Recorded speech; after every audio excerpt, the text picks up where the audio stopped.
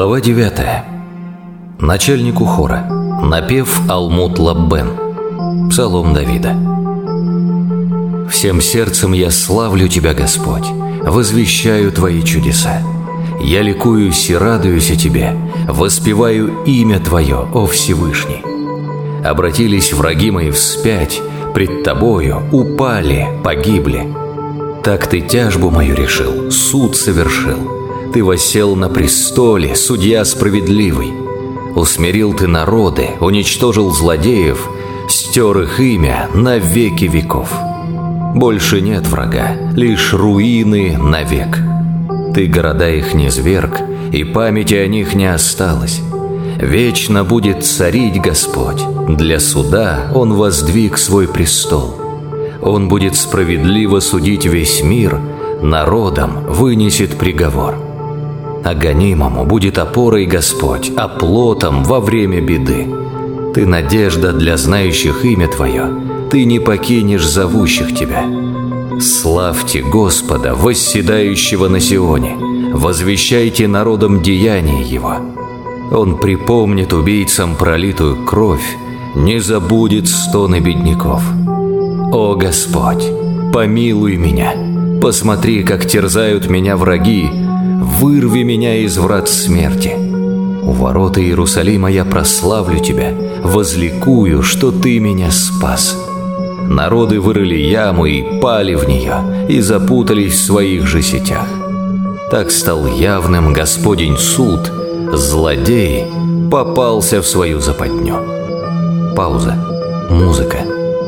Пусть в мир мертвых уйдут злодеи, все народы, забывшие Бога. Не навсегда бедный забыт, не навеки надежд лишены бедняки. Поднимись, Господь, да не превозмогут люди, пусть предстанут народы на Твой суд. Ужасом их порази, Господь, чтобы знали, что они всего лишь люди. Музыка. Господи, почему Ты далеко и в час беды скрываешь свой лик? Бедняка преследует наглый злодей, да угодит он в свою же ловушку. Нечестивец похоть свою воспевает, алчность благословляет, а Господа он хулит. Он глядит свысока, отвечать не придется, Бога нет, так думает он. Он успешен во всех делах, Твой суд от него далек, а врагов своих он презирает. Думает он: я не пошатнусь, не узнаю горя вовек. На устах лишь проклятие, ложь и зло, на языке беда и обман. Во дворах в засаде таится он, в тайном месте невинного хочет убить, высматривает, слабого подстерегает.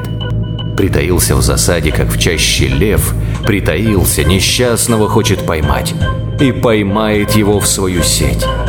Навалится на него, и слабый падет, станет жертвой силы его. Злодей думает, что забывчив Бог, дескать, отвернулся он, ничего не видит. Встань, Господь, подними руку, Боже, обездоленных не забывай. Почему Бога хулит злодей? Думает, к ответу ты его не призовешь. Но ты смотришь, ты видишь и горе, и боль, ты воздашь за все своей рукой. Тебе вверяет себя бедняк, ты помощник сирот. Сломи силу злодея и нечестивца, пусть исчезнет он без следа. Господь, царь во веки веков, чужеземцы да сгинут с его земли.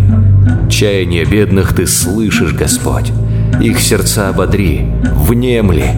За нищих и сирот заступись, пусть не станет притеснителей на земле.